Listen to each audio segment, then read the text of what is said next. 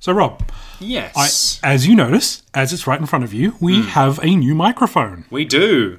Well, I do. Yes. I'm not letting you use this. That being by the by, you have to sit on the opposite side of the table rather than right next to me. Yes. And I gotta say, Rob, it feels like we're sharing a milkshake.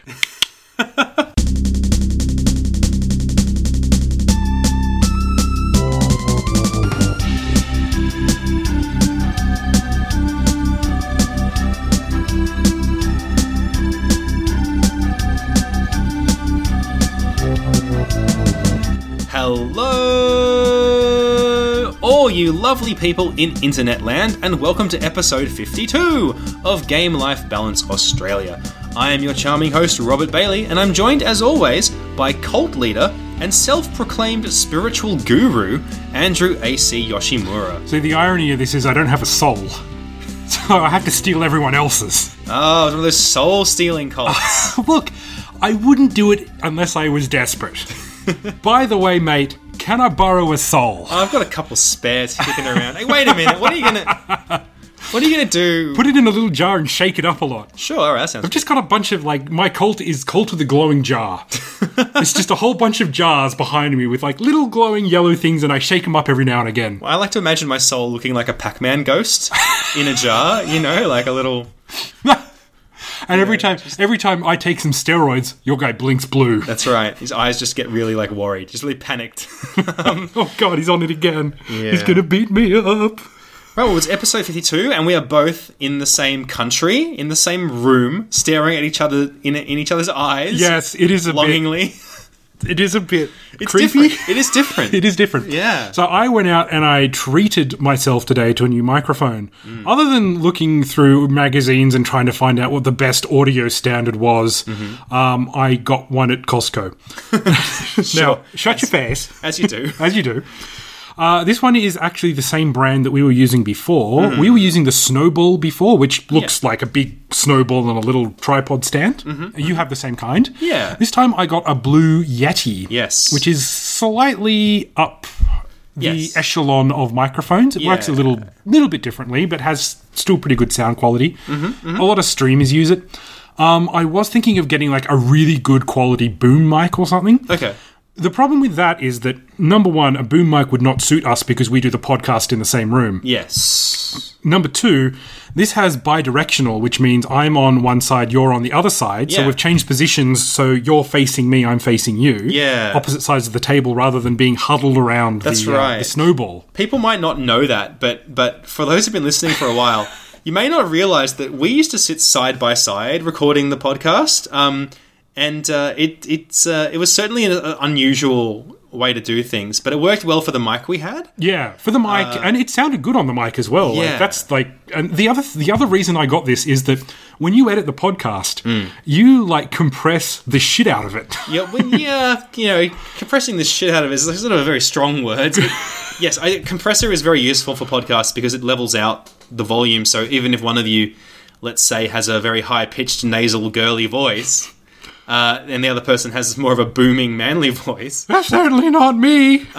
then the compressor will kind of sort that out a bit. Which is good, but we also shrink the size so it's more palatable to download and faster as well. Because ours is kind of usually 50 meg or something like that. Yeah, it's not too big. I've seen podcasts that release a half-hour episode and put it out as 100 meg MP3, which to me is I don't think our show is worth that level of audio quality necessarily. I think Also, we have to pay for all the yes, the upkeep and people downloading the podcast as well. Yeah, that's right. This is again getting a bit inside baseball, but we pay for our podcast by the megabyte. So how many megabytes we upload per month determines how much money it costs. So yeah, and how much people download as well. If all of a sudden we start getting hundreds and hundreds more downloads of megabytes, that could be... We may have to go to some higher tier. I can't remember exactly. Yeah. We're pretty safe at the moment. Let's just say that I'm not worrying about that for a little while. Yeah. It's amazing that some podcasts can get so popular that people actually don't want people to listen as much because, it becomes really expensive to have, tens of thousands of downloads. Well, that's when you get onto the Patreon and you start doing ads and things like that. Yeah, right? which we've always avoided. But I'll tell you what, AC, this delicious Sapporo beer certainly does go down a treat. I do love that Sapporo, which is a city in Japan. And maybe their tourism board can pay me. Tastes delicious, and I'm sure it's healthy too. I don't know what's in it, but I can't stop drinking it. That's right. Sapporo beer. No, okay, so speaking of beer and things being addictive and the city of Sapporo, that's not a good segue. Smooth. Smooth, AC. Smooth with a capital SMOO. We are actually going to be talking about a classic Japanese arcade shooter. Yes. Vertical shooter of all things today. Called Galaga. Giliga. Galaga? Galaga. Pavarotti.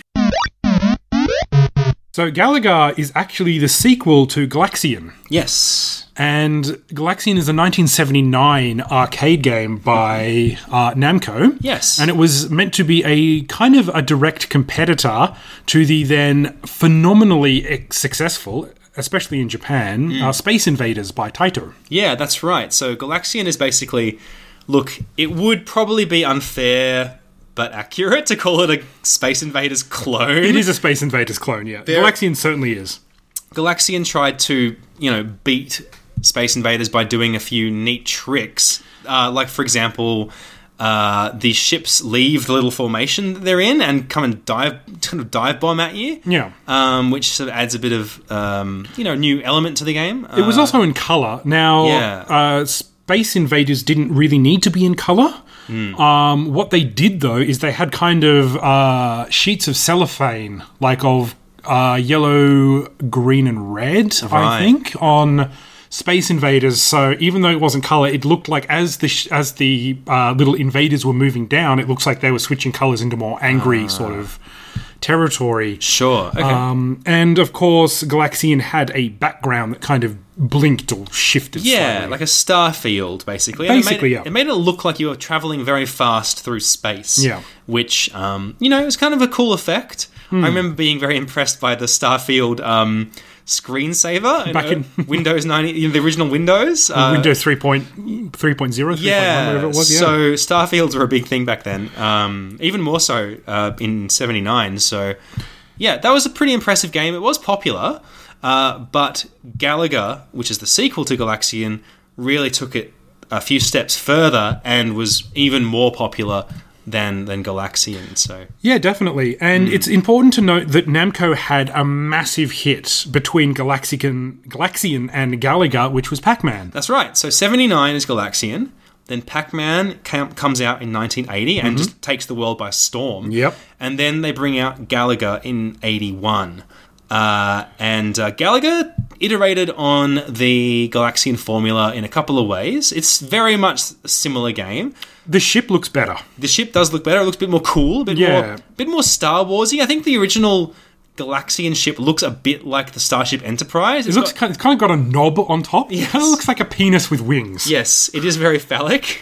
That is true. You can't say the same thing for the Galaga ship. No, it's kind of like a cross between like an X-Wing and like a Battlestar Galactica sort of arrangement. Yeah, so that it looks pretty cool.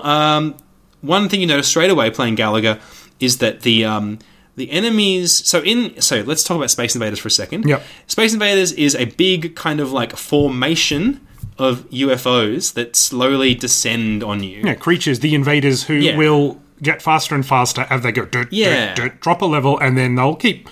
As you kill more of them, they will be progressively faster. Yeah. The difference between this, one of the differences is that in Space Invaders, they cleverly put in a shield that you could shoot through, and they could shoot down on top of and partially destroy. Yeah, so there's no shield in Galaxian or Galaga. No, but the controls work a little bit better. You can't go up and down, but you can go left to right, and the movement is a lot more fluid. Yeah, now with Galaga, the enemies actually don't start in formation. They fly onto the screen and spin around a bit, and then they kind of like arrive at the top of the screen and form up into the kind of Space Invaders-y formation, and then they start the gradual progress. Yeah, well, they don't actually move down.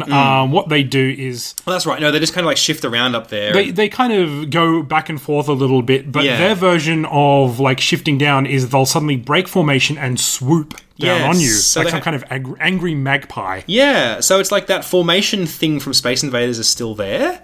And it looks very threatening and impressive, but they come in and they sort of form up, and then they leave the formation as well. So it's much more dynamic.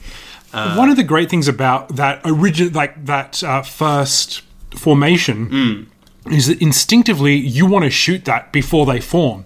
Yeah. And you can. Yes. And that's the brilliant thing about this, is that you can actually destroy a whole bunch of enemies which look like insects. Yes, that's another weird thing about these games, is in Galaxian and Galaga, you're basically fighting giant space insects from the looks of it. They look like fireflies and bees and wasps and the like. And then there's just some sort of weird-looking ones that just don't look like anything much. Yeah. Just weird. It's kind of alien-esque. Like a decapitated beetle head or something? I don't know. Yeah. It's really hard to describe what they look like. It's a fun game. This one, Galaga, of course, improves a lot on its predecessor. Yeah. It's more fun. It's more approachable. The sound effects, the original kind of intro music is kind of fun and peppy. Yeah, it does have this cool little bit of music, which back then was notable. Like, not a lot of games had much in the way of music. Pac-Man had a little bit. Yeah, Pac-Man. Yeah, that's very sort of iconic, and I think they tried to make a similar sort of iconic little theme for Galaga too. Yeah, and the other thing about Galaga is that this is a big one. You can shoot twice. See, you can shoot 2 bullets at once, and there's 2 bullets on screen at any one time. The moment one of those bullets hits an enemy, you can shoot again. Yeah. With Galaxian, you could only shoot 1 at a time, similar with Space Invaders. Yeah, Space Invaders was a lot more limited because the bullets went a lot slower. Yeah. So with Galaga, it feels much more... I'm trying to avoid the word dynamic. It's a lot more kind of action-packed. Because it feels like you're getting more done. Yeah, they're swooping at you and they're shooting bullets at you and you're shooting back, and if you're hitting a lot, you can almost get kind of a machine gun kind of thing going, only as much as you're hitting. Yeah. The moment you start missing, you can't really keep that up. And that's what's interesting. When you get past a level, there is a hit ratio as well. It actually tells you how many hits connected. So, ours was kind of like around the 48% mark. Yeah, so you miss more than we hits. Yeah, a lot of wasted ammo up in space. But that is pretty cool because you can compete not only on points, but on accuracy. So you can say to your friends, well, look, I got 60% hits. What did you get? So because that was a big part of the arcade scene in the 80s was it was all about points. It was all about beating your friends, leaderboards, all that kind of stuff was a really big part of... Yeah, there was no real end to this game. No, they weren't meant to be beaten. You can kind of get to the end in the sense of, like, you can reach level 99 and things like that on a lot of these old arcade games, and then it'll sort of, like, flip over. There's a lot to be said. I mean, there's a lot of talk about Donkey Kong in that regard, which we won't go into now. No. You can get to the end. Podcasts than us have done that. Yeah, there are ways to get to the quote-unquote end of these games, but they're not really intended to be beaten. They're intended to take all your money away from you. They're coin sucks, essentially. Take all your quarters and leave you a broken man. But the thing about this one is that it feels like you're doing something straight from the start. It feels like you're being effective immediately, and I think that's what made it such a popular game. And you die pretty quickly in this game. Yes. There's one other clever mechanic, which I really like, is that your ship can be taken away. Yes. Sorry, I can't believe I forgot to mention this. This is a huge mechanic. So one of the Galaga bosses of the game can come down, and it has like a tractor beam, like it kind of has like a wave particle sort of effect, which tries to pull you in. Yeah. And then your ship goes red, and you lose that ship, and you effectively lose a life. If you're down to 1 life, you lose the game because your ship's been stolen. Yeah. But if you have another life... Yes. He comes onto the screen, and if you shoot that enemy, you can get your ship back. Yes. And you can have double the firepower, but of course you have double the hit space as well. Because suddenly you're controlling 2 ships. Yeah. The one that you rescued and the one that you're sort of playing as. So it's also a danger to shoot your ship as well. That's right. Which is like you can shoot the enemy ship, and then you need to let your ship drop and connect with it. Because the captured ship sits directly behind the enemy that's captured it. So all it takes is one extra shot, Yeah. and you've blown up your own ship and lost a life. Which we did several times tonight. Yeah. So, but that is very fun, and it is quite different. That mechanic in particular sets it apart quite dramatically from Galaxian. It was a big arcade hit. I remember playing this like it was kind of a cocktail cabinet popular arcade when you were waiting for your pizza down at Theo's or something in Canberra. That's right, yeah. They would have like a cocktail cabinet, which is like the flat one, where while you're waiting for your pizza, you can play these arcade games. And then, even by that stage, by the late 80s, they were quite old. Yeah, I think... But they were still a lot of fun to, not just to play, but to watch other people play as well. Because inevitably, as as an 8 or 9 year old, other people were better than you at these games. Yeah, definitely. Yeah, and it's probably worth mentioning that we really were... this game came out when we were 1 year old, or less than one. One. Yeah, we were either unborn or we were one. Yeah. So we really are not of the generation that played this game a lot. We came to it, later on. But I think you and I are still a bit more in touch with the whole arcade scene from the 80s than kids who came after us. Especially ones that are accessible like this, because some of the later ones, like if you watch someone play Street Fighter and you go to verse them, you get your ass kicked. Yeah. Yeah, absolutely. But something like this, where it's just a one-player kind of... You can have two players, but of course, you don't play at the same time. It will switch between them. It's like you take turns. Yeah. So that arcade kind of culture is a big part of the fun of these games, is that, you're all standing around the cabinet, watching each other play, commenting on how well the other person's doing, and then hopping in to have a go and try to show that you're better than the last person that played the game. And that kind of environment is something that's really hard to recapture now. I think so, yeah. Yeah. It's kind of almost like a spectator sport. Yeah, totally. Totally, and that's a big part of the 80s arcade scene. I thought I'd hit you with a bit of history as well. So we played 3 different versions of this game. Yeah. We played it on my arcade cabinet. Now, unfortunately, the cab did not have the original... aspect ratio? Aspect ratio would be the correct way to put it. There were basically 2 aspect ratios for televisions. Portraits, which is straight up and down vertical, and horizontal, which is how you would watch a normal television. Yeah. Now, most shooters of the time and most arcade games, including Donkey Kong, were actually in portrait mode. Yeah. My arcade machine basically doesn't have one, at least not as far as I know, and stretches it from side to side. So it wasn't a perfect experience. No. Then we went to the Famicom version.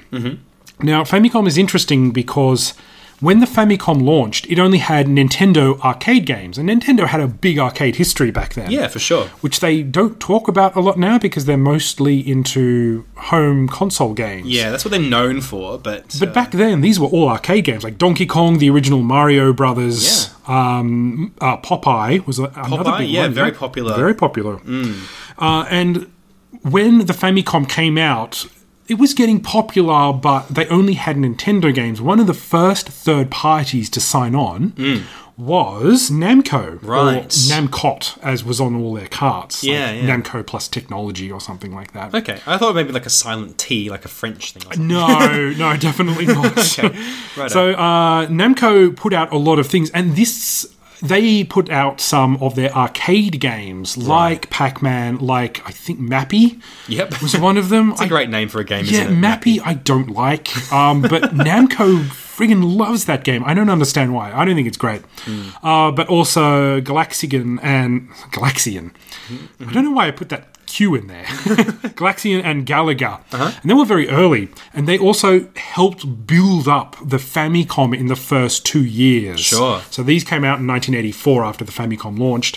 Helped popularize the Famicom. Why I say this is a bit of history is because, especially in the States, Nintendo wanted exclusivity rights to any home port of their game, and they were only allowed to manufacture a certain amount per year. Right. Namco thought that they were getting a really raw deal because they were there since the start and they helped to support Nintendo in the early years and build them up as this like juggernaut of like home console. Sure.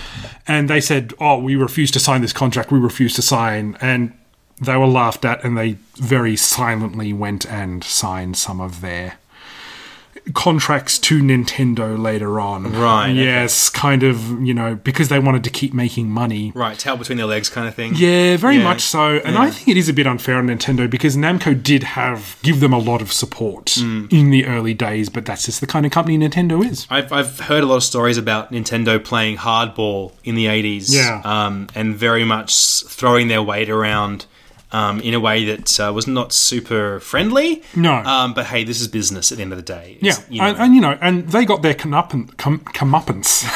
They got their comeuppance. During the 64-bit era, when a whole bunch of companies just left Nintendo and went to Sony, and the president, Yamauchi, came out and said, RPGs are for, friggin' babies. Yeah. Something along those lines. Did he say something along the lines of Final Fantasy is like Dragon Quest Lite? Yeah, something along those lines. Something like that, AC, perhaps? Look, I don't know who said that originally. I don't know who to attribute that quote to. And AC Yoshimura.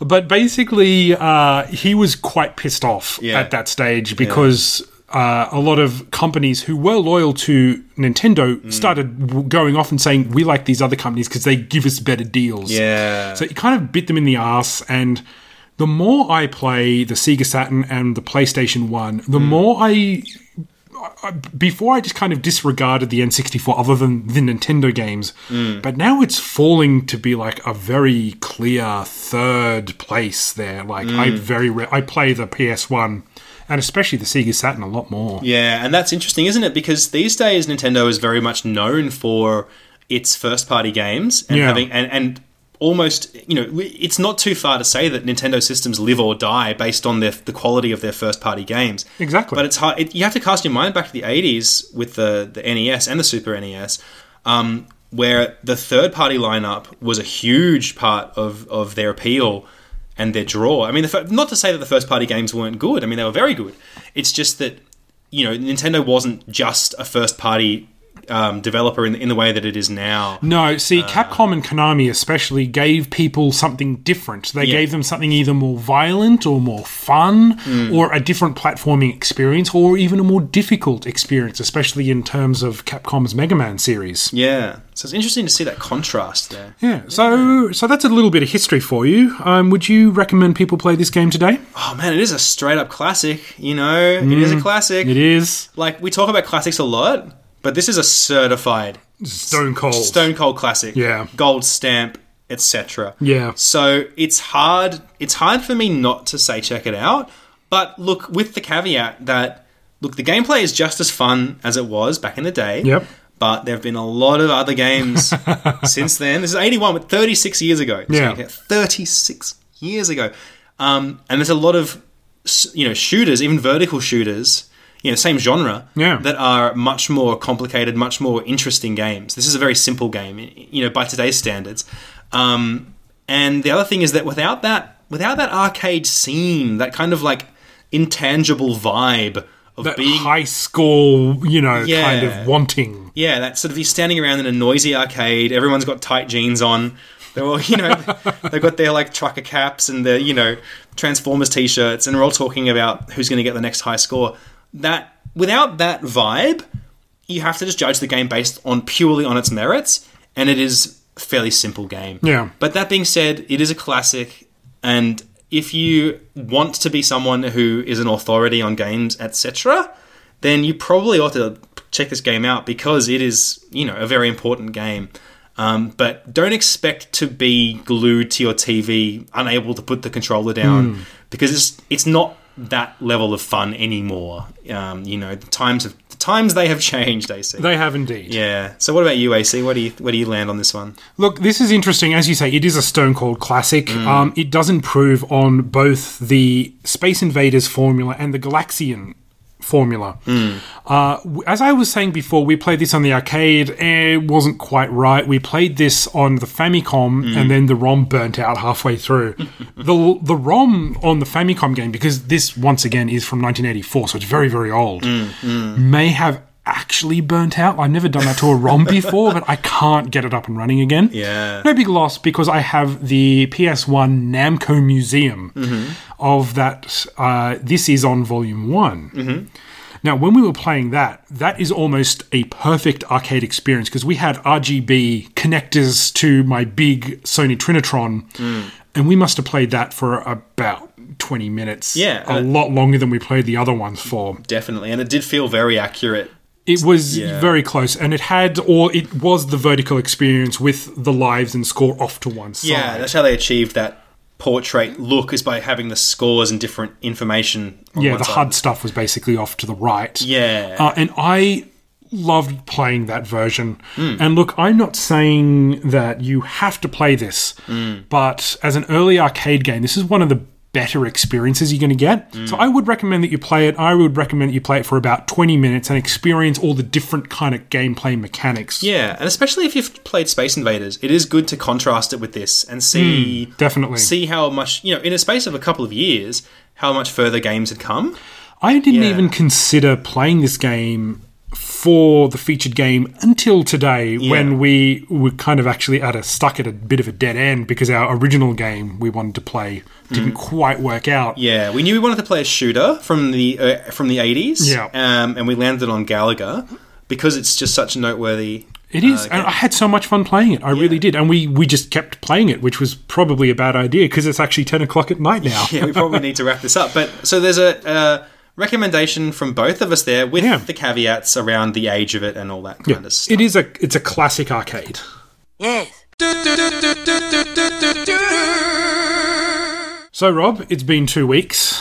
What have you been up to? Right. Well, I've punched 3 kangaroos in the head, and I've camped in many a desert environment. Oases. That is still the most surprising thing I think you've ever said on the podcast. I'm trying to... I'm examining my life a lot, as you do when you're going through a bit of a crisis. And doing more of the things that I keep putting off is definitely one of them. And I've wanted to do that for a long time. And I think I'll do it more, going out and just being with the stars. It's a good thing to do. Haven't done that in the last couple of weeks. I don't actually have a lot to report. I've been just sort of plugging away at the huge, Have you been playing many games? Have you got something away?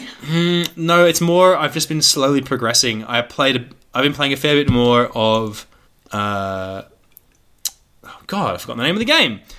Robot Dinosaurs game. Horizon Zero Dawn. Thank you. I gave that game to you. It is a super, that's a super generic. It is very generic, actually. The name of the game is very this is a 2008 and 17 video game. At least it doesn't have a semicolon or a colon in it, like Horizon Zero Dawn : New Retreat or something like that. The first dinosaur robot reckoning was but it is a good game. I'm enjoying it. The more I play it, the more I'm enjoying it. It's weird though because when I put it down, I'm not inspired to pick it up again. But when I turn it on, I really enjoy it. So there's a certain amount of inertia. Yeah, sort of. Kind of connected to it. It may be that I'm just thinking a lot about other things, because I do have... you have a lot going on, yeah. I have my next set of exams coming up for the astrology thing, and also I'm a parent, and started doing... I'm spending a month at work working with a different team. Oh, really? Which is actually really good, working out really well. So are you in a different area? Are you doing something different? Well, no, it's tangential. It's to the side of what I'm doing. Ah, okay. I don't want to get into too many details, obviously. We can't. But, look, I'm working with... my supervisor now for the month is... she was my supervisor when I first joined the organisation. Mm-hmm. And that's kind of nice because it's sort of like that familiar old relationship. Oh, yeah. We get along quite well, so that's been quite good, actually. A nice change of pace. They say a change is as good as a holiday, so I've been enjoying work a bit more, I think, just because it's different. Oh, that's really good. And other than that, just stressing out about the exams and reading, doing a lot of reading, studying up, reading old past essays, because the FAA publishes old essays from previous years to give you an idea of what they're looking for and stuff. So, a lot of prep work, basically. I will talk very briefly about some of the stuff I got up to today with my daughter. Yeah. Because she's just a little ball of energy at the moment, isn't she? Yeah, she's just like bouncing off the walls. Man, it's really interesting at this age. Her learning has just gone into overdrive. So that part of her brain that absorbs knowledge and then applies it is, really kicking off now. So she's over 2 years old now. Yeah, and she learns every time I see her. She seems different. She's like learned a bunch of new things. She's having proper conversations. I mean, and they're getting more complex. It's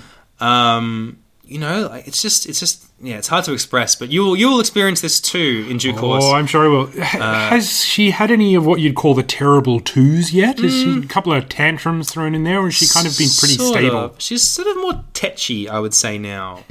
like she's quite particular about things. Yeah. I wonder where she gets that from. Like for example, I took she has a little bow in her hair, and it's really just a clip-on bow. It's basically like a little clip. Yeah. That has a bow glued onto it. Yeah. And she loves it. And today when I put it to bed, I took the bow out of her hair, and she just lost it. Really just crying her head off. Ended up just putting it back in her hair. I was like, yeah, you're probably gonna like roll around and like hurt yourself with this thing in your hair overnight, but like whatever.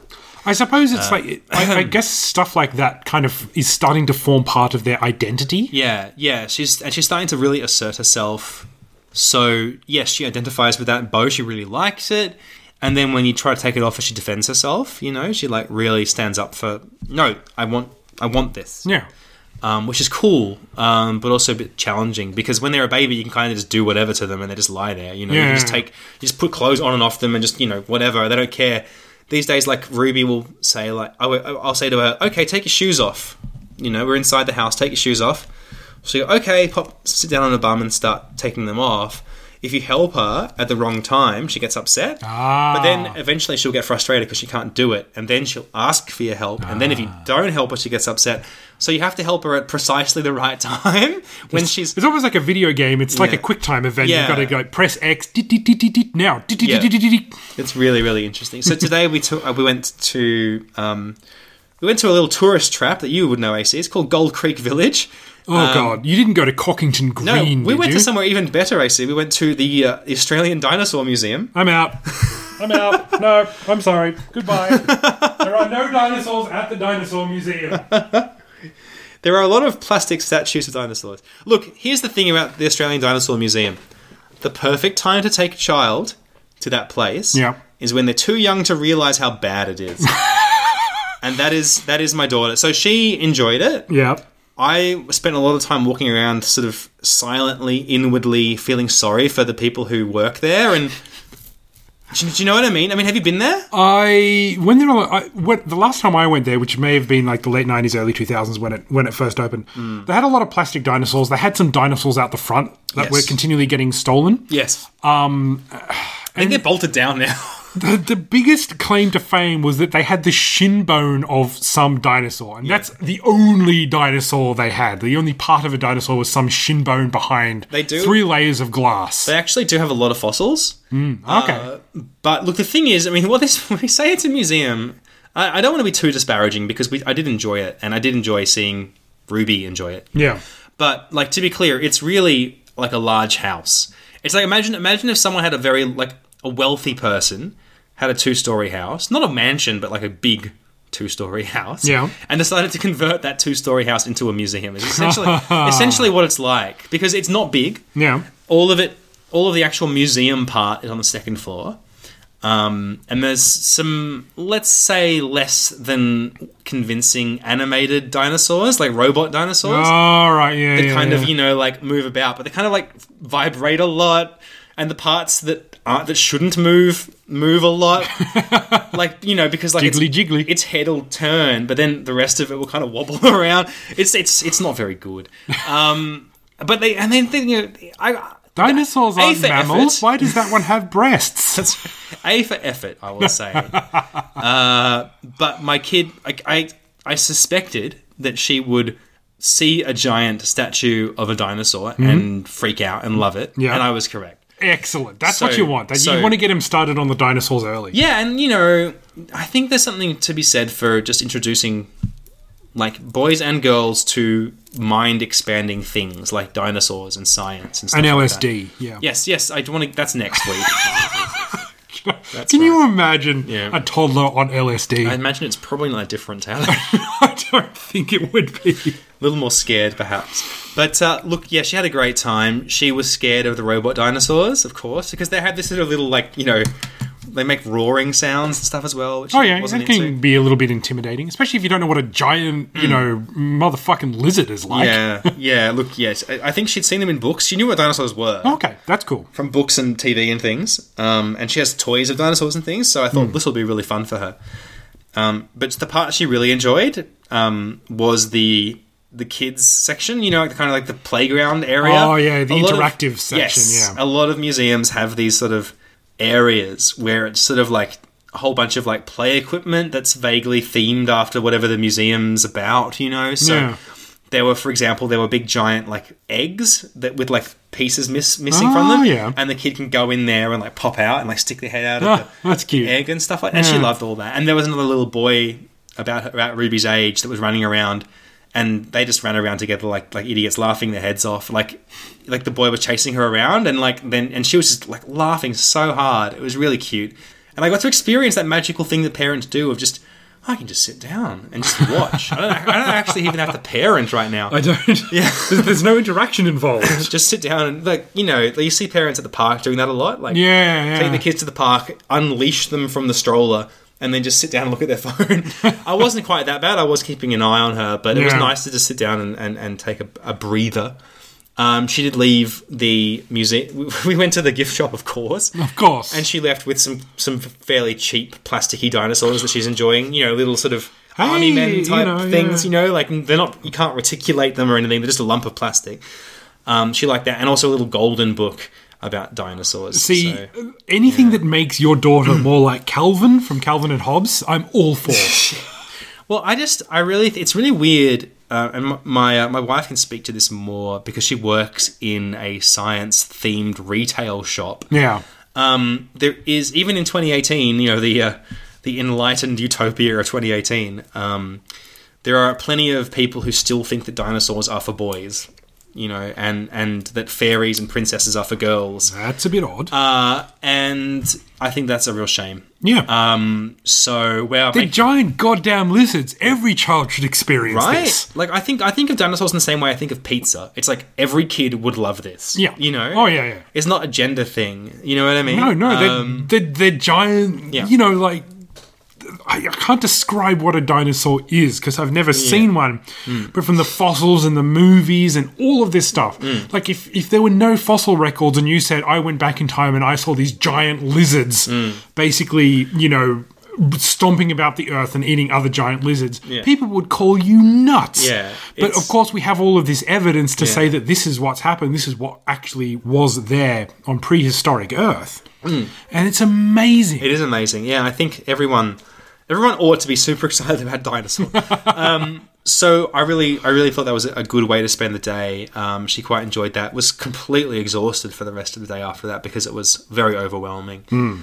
But yeah, again, highly recommend taking kids to the Australian Dinosaur Museum when they're too young to realise how crappy it is. If you happen to be in Canberra. Because it is like, I hate to cast aspersions, but it's not. It's not great. Not good. It feels like if you and I just decided to make a museum and, invested a lot of our own money in it. That's kind of how it feels, you know what I mean? Like, what kind of museum would you and I make? There's a lot of stuff in there that looks like it probably isn't. It's probably not worth. Look, there's a lot of stuff that looks like a toy that they put behind glass. You know what I mean? Like perfect. It's like perfect. It's like this. That shouldn't be in a museum. Like, this is the opposite of Indiana Jones. That doesn't belong in a museum. we should go there with a bunch of whips and a bunch of fedoras and start whipping balls going, that shouldn't be in a museum. That should not be in a museum. Yeah, so that was the Dinosaur Museum. A bit of fun. But the kid loved it. I got a bunch of photos. So. That's nice. I want to see some of these photos later on. I'll show you them after the show. AC, you've been back in the beautiful land of Australia for, how long? About 7 days now? Yeah, it's been a little less than a week. I came back on Sunday. We're recording this on Saturday. Yeah. I'd replace beautiful with fucking hot. Yes, it is very hot. Australia is, I'm used to heat because I'm an Australian. So, it's kind of funny to imagine that when we were young, anything from 23 degrees to 28 degrees was considered okay. Yeah. And definitely swimming weather. And 29, 30 was really, really hot. Yeah, now, thanks to global warming, where in 2018, 34-degree days are pretty common. Yes. And I think, 25 degrees, I wouldn't go swimming in that. Should we convert that for our American friends? If you want. And let me just do this. 30 degrees is kind of, or 29 degrees, I'd say, yeah, I'd probably go swimming if the sun was directly hitting the water. But the problem is, as an Australian, is that I can't handle humidity so well. And it's actually been quite humid since I've been back. So, like, heat, fine. I can go out and heat. I don't sweat a whole lot now that I've lost a bit of weight. But the humidity, when it actually gets humid in this place that's usually dry, it's like that's when I feel it. And I go, I feel sticky and yucky and there's nothing I can do about it. Yeah, it is. It's pretty brutal. I've noticed that too. It seems to be getting hotter and hotter. Like, over 30 days seem to be very common now. Seem to be kind of the majority of a lot at the moment. And I don't like it. I'm not. I hate. There are some scarily strange people out there that enjoy hot days. Yeah.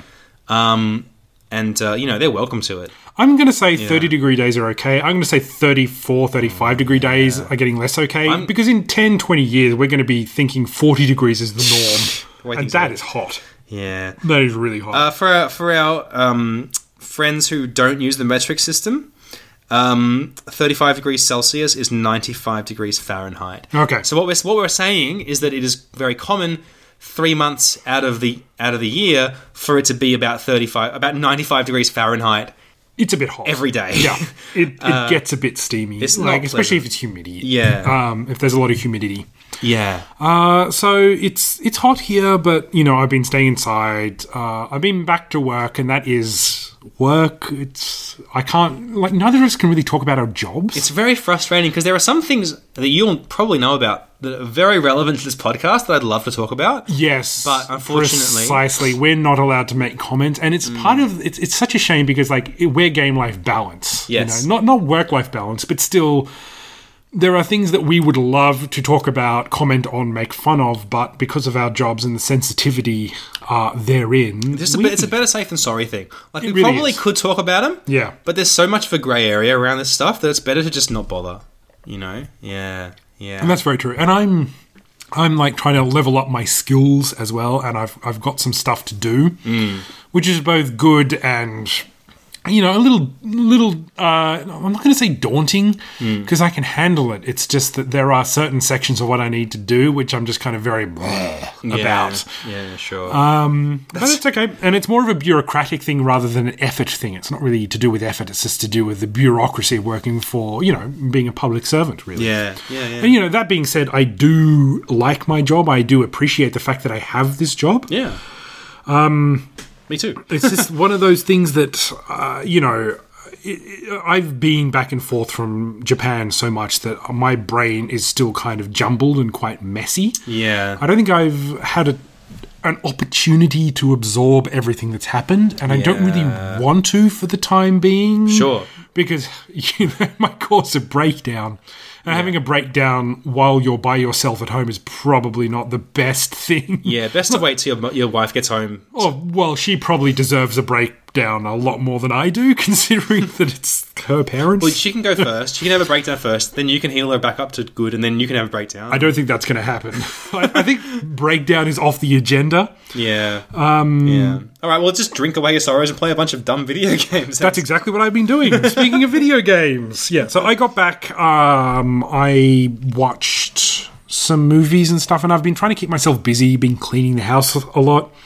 But I did get some games. One of those games was YY World 2, or YY World 2 for the Famicom by Konami. Interesting. It's kind of like a parody sort of video game, almost in the same vein as Parodius, which is also a Konami job. Okay. But it's a platformer rather than a shooter. For the most part, until it becomes a shooter. But basically, they're chibi versions of popular Konami characters. So Simon Belmont from Castlevania 3. Yep. The Baby from Famicom Disk System game, which was only released in Japan. Okay. The Samurai from also a game which was only released in Japan, which you and I have played.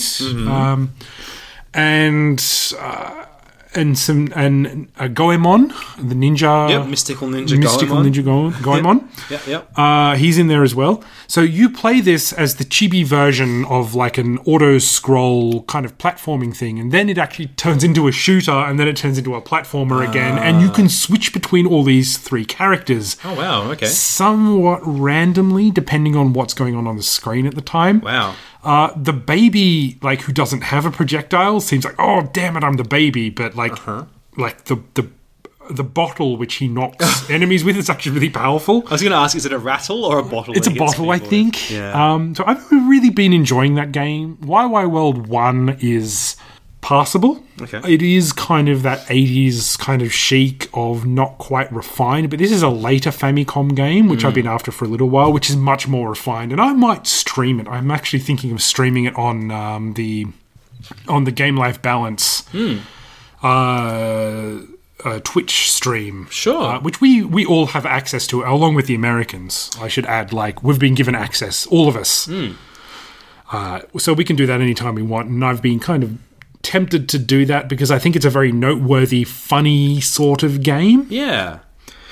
The other game I wanted to mention that I've been digging into a little bit is something I showed you today, which is Gungrave. Yeah, that game's an interesting game, isn't it? What did you have any first impressions of that? Should I try and describe this game? You are a big anime man with guns. Yep. And you have an even bigger gun on your back. Yep. Or something, or a sword, or a gun sword, or something. Yep. And you walk down corridors and shoot the crap out of people, and they all fall around everywhere dying, and explosions happen, and it's very cool looking. And that's all you really need to say about the game. Yes. It's a very arcadey sort of shooter, third-person shooter. The character designs are by the same guy who did Trigun. Yeah. So it's got a very unique cel-shaded look to it. Yes, the cel shading is quite cool. I love the action. The controller is constantly vibrating as you shoot people. Yeah. There's like a melee attack where he swings about the massive kind of holster on his back. It's like a holster thing, isn't it? He's got a big missile launcher too, which is great. This guy's kind of if you've ever seen Trigun, he's kind of a combination of Vash, the humanoid typhoon, and Nicholas Wolfwood. The guy with like the big cross with lots of guns in him. Yeah, I remember the gun cross guy. Yeah. And it's kind of like a combination of those two guys. God, I remember why I like that anime so much. Yeah. You're reminding me of how cool that Trigun is. Trigun is an awesome anime. If you haven't watched it, put in the effort and give it a viewing. It's a good one. So I've been enjoying that just because and I will say this, like, you don't need to know Japanese to play this game. It is a PS2 game. And it is a Japan exclusive. It is Japan exclusive, so you might need to do something to your PS2 if you want to play it. But it is a lot of fun. Take it to a guy who might live on the wrong side of the tracks, maybe. Oh, yeah. And it's just so much fun. I just love Gungrave. Yeah.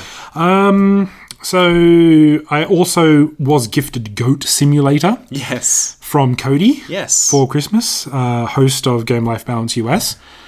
I played that for about an hour last night. I gotta say, you get the measure of that game very quickly, but that doesn't stop it from being fun. There are kind of 3 different areas.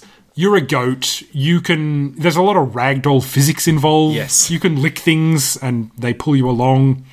You can charge at people.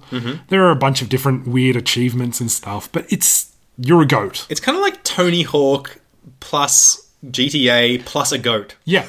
Yeah, the GTA with no missions. You just kind of hang around and you can do goat stuff. And I had a lot of fun. Like, I explored the areas and I was just, just kind of hanging out, being a goat. And, of course, the first thing I did was attack people because that's just the kind of guy that I am.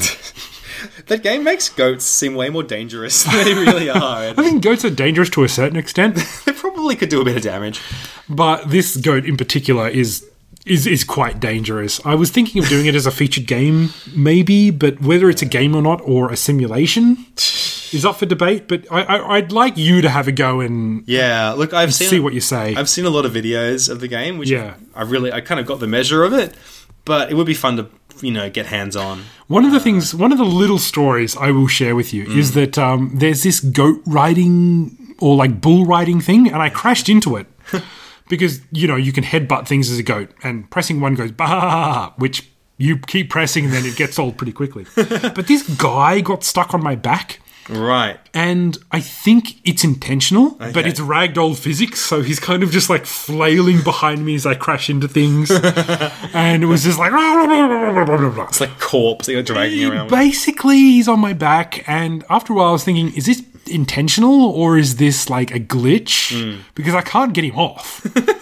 And he's staying on there. The only way to get him off was to go to a different area. And I still don't know if it was a glitch or intentional, but knowing the theme of the game, I'm going to say it was intentional. Yeah. Because it doesn't seem to do much other than flail on your back. From looking at that game, from what I've seen, a lot of it looks like semi-broken, like very, very janky.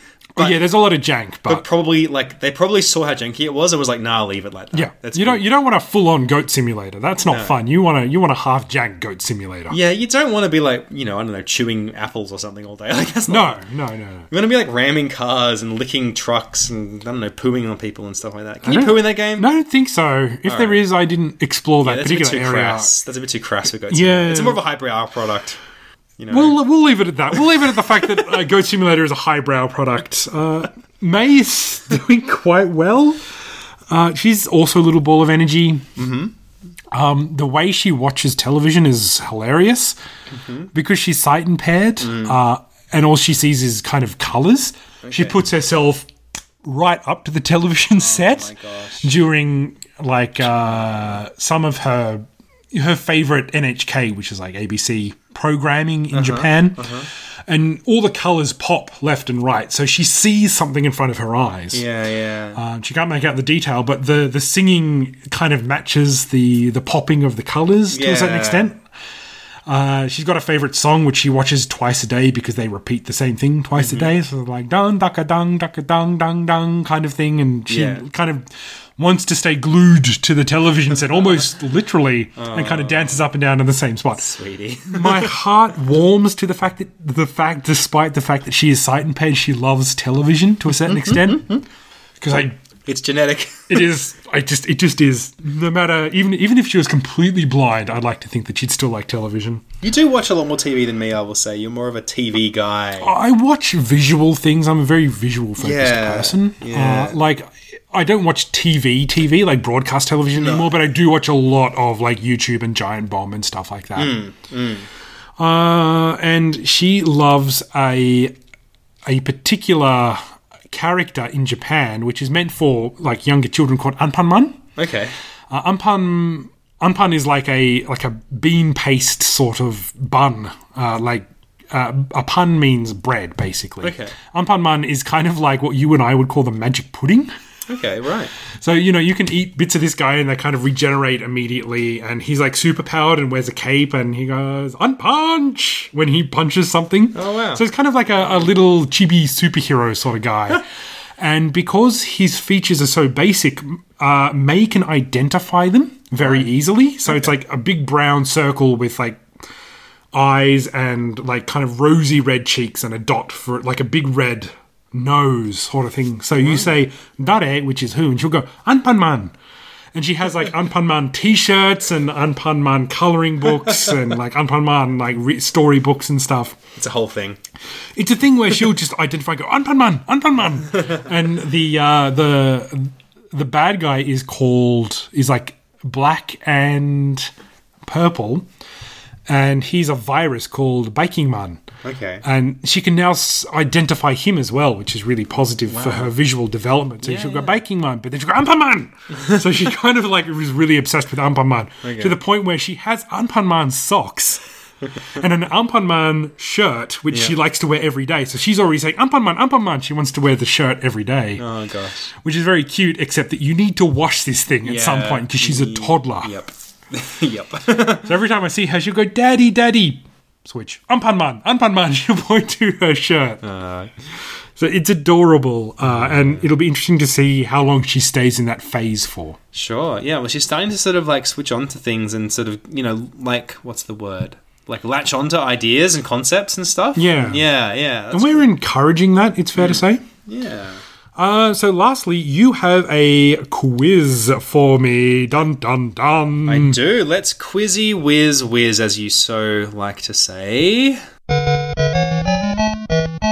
Okay, AC, I have prepared a quiz for you. One of your favourite quizzes, I think you'll agree, It's a little quiz we like to call Simpsons or SimCity. Ah, yes. Actually, this has tested my video game knowledge to the limits. Yeah. Which came first, The Simpsons or SimCity? Yes. There's even some debate about that. Yes, Mostly by me. It depends on what you qualify as The Simpsons. Yeah. But for the purpose of this quiz, basically the idea is I'm going to read out a historical event of some sort. Then I'll read out the name of a game, and you'll tell me which came first. Okay. The event or the game. Now, there's a bit of a twist on this one. Okay. As usual with these quizzes. This is what I have called... The catchy name I've given this is the 80s Arcade / Ronald Reagan edition. Oh, goody. I love that guy. So, I was also tempted to call it Ronald Reagan or Rally X, because that was the only video game from the 80s... Only arcade game from the 80s that started with an R. Okay. But it doesn't really work. No, but no, it doesn't. Basically, Simpsons or SimCity is a good name. We should stick with that. President Ronnie has been kidnapped by ninjas. Yes, that does happen to him a lot. Especially in the 8-bit era. All right, so are you a bad enough dude? We'll find out with 10 questions. Question number 1. Which came first? President Ronnie's inauguration or Centipede? Centipede. Correct. Centipede 1980. Yep. And Ronnie's inauguration was 81. 81, So yep. there you go. Question number 2. The astrology scandal that rocked President Ronnie's presidency or Gauntlet? Astrology? Yes, it's fascinating. It came out. So a former chief of staff that got sacked, or quit, I can't remember which, wrote a tell-all sort of book, as you do. As you would. Which basically exposed the fact that Nancy Reagan, and to a lesser extent, Ronald Reagan, were frequently getting advice from an astrologer about all sorts of things, and they would literally time events and different things that they would, different like kind of announcements and things based on the advice of an astrologer who lived in LA.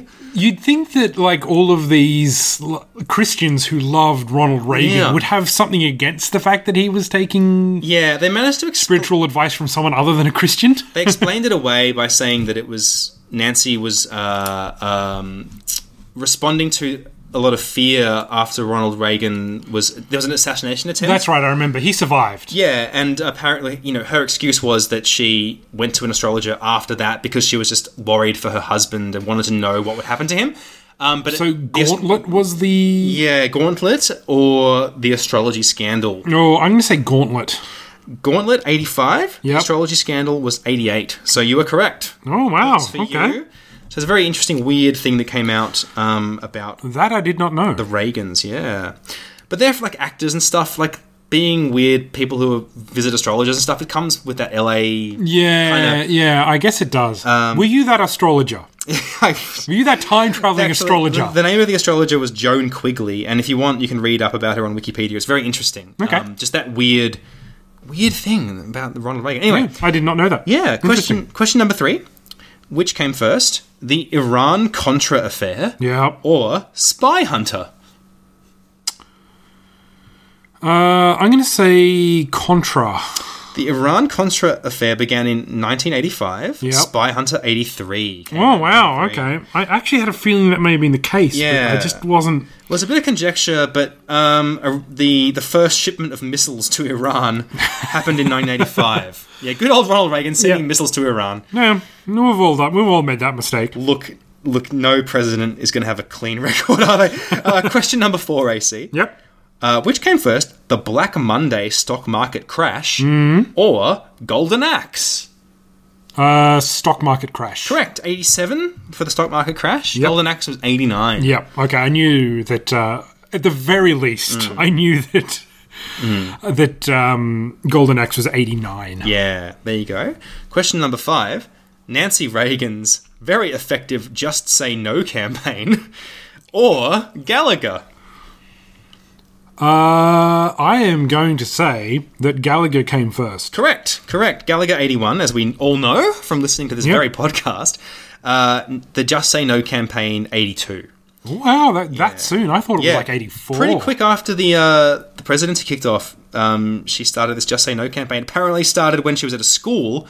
Some kid asked her, "What do I do if someone offers me drugs?" And her clever response was just say no. Oh, wow. Which is better than the Canberra High response was that hook it up to my veins. Yes, to buy it and then sell it on for double the profit. Oh, Usually the teachers did that. sell it to a younger kid. Question number 6. Question number 6, AC. Okay. The announcement of the Strategic Defense Initiative, aka Star Wars, yep. or Dig Dug. Dig Dug. Dig Dug 82, Star Wars 83. Points for you, AC. That one I am...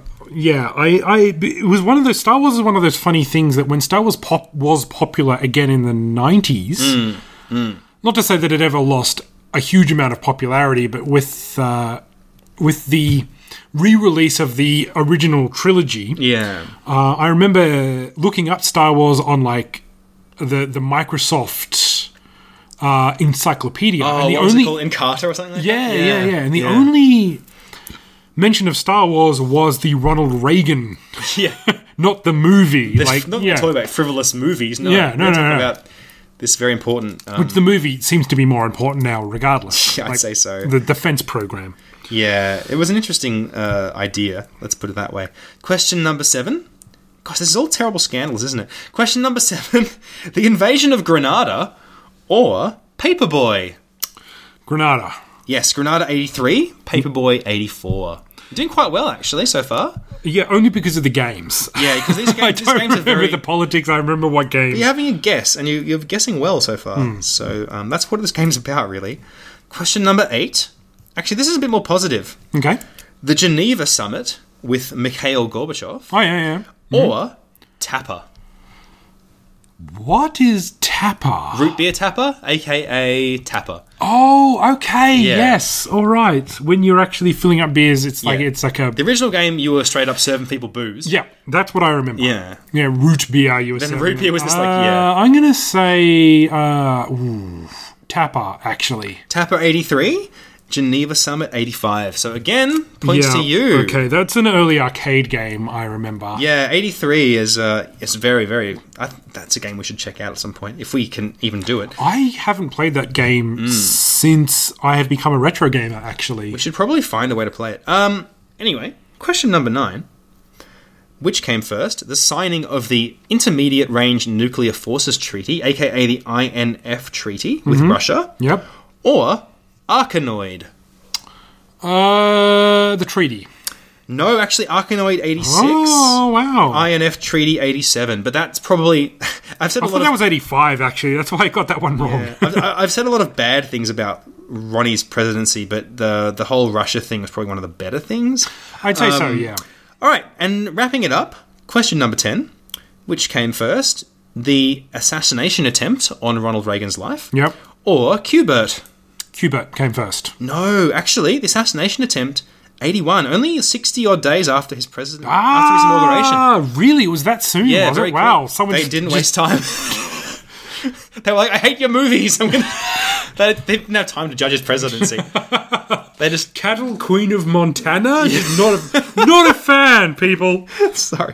I shouldn't laugh. The guy was a complete psycho. But, yes, Q-Bert... Which one? Ronald Reagan or the other guy? Look, yes. Yeah, okay.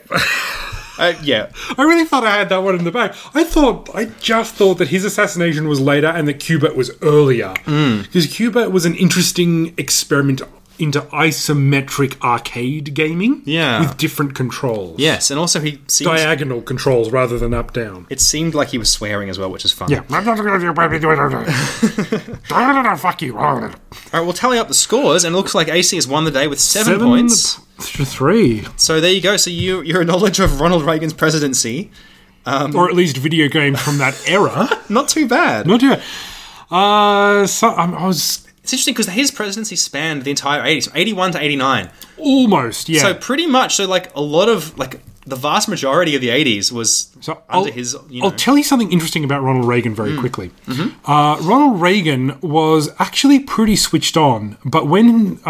especially governors would come see him with complaints about what was going on, even Republican ones, when he would feign ignorance and just start talking about what was going on at the the backlot sets of like Universal or MGM or whatever films he was working on. He'd go, well, back then I was, didn't you know this? I was actually the cattle queen of Montana, and the director was actually very demanding on this, and people would lose interest and leave. And that was actually his like way of diffusing situations, was talking about his movie career. The golden days. Yeah. So it's funny that he's more famous for the presidency, but during his presidency, he would refer back to his movie career a hell of a lot just to get people out of his office. Right. The equivalent of Grandpa Simpson telling stories. Basically, the onion on the belt, yes. Yeah, there you go. Yeah. Well, there you go. President Ronnie, love him or hate him, an important historical figure, as is Centipede, Gauntlet, Dig Dug, etc. And Hubert. Yeah, let's not forget Hubert.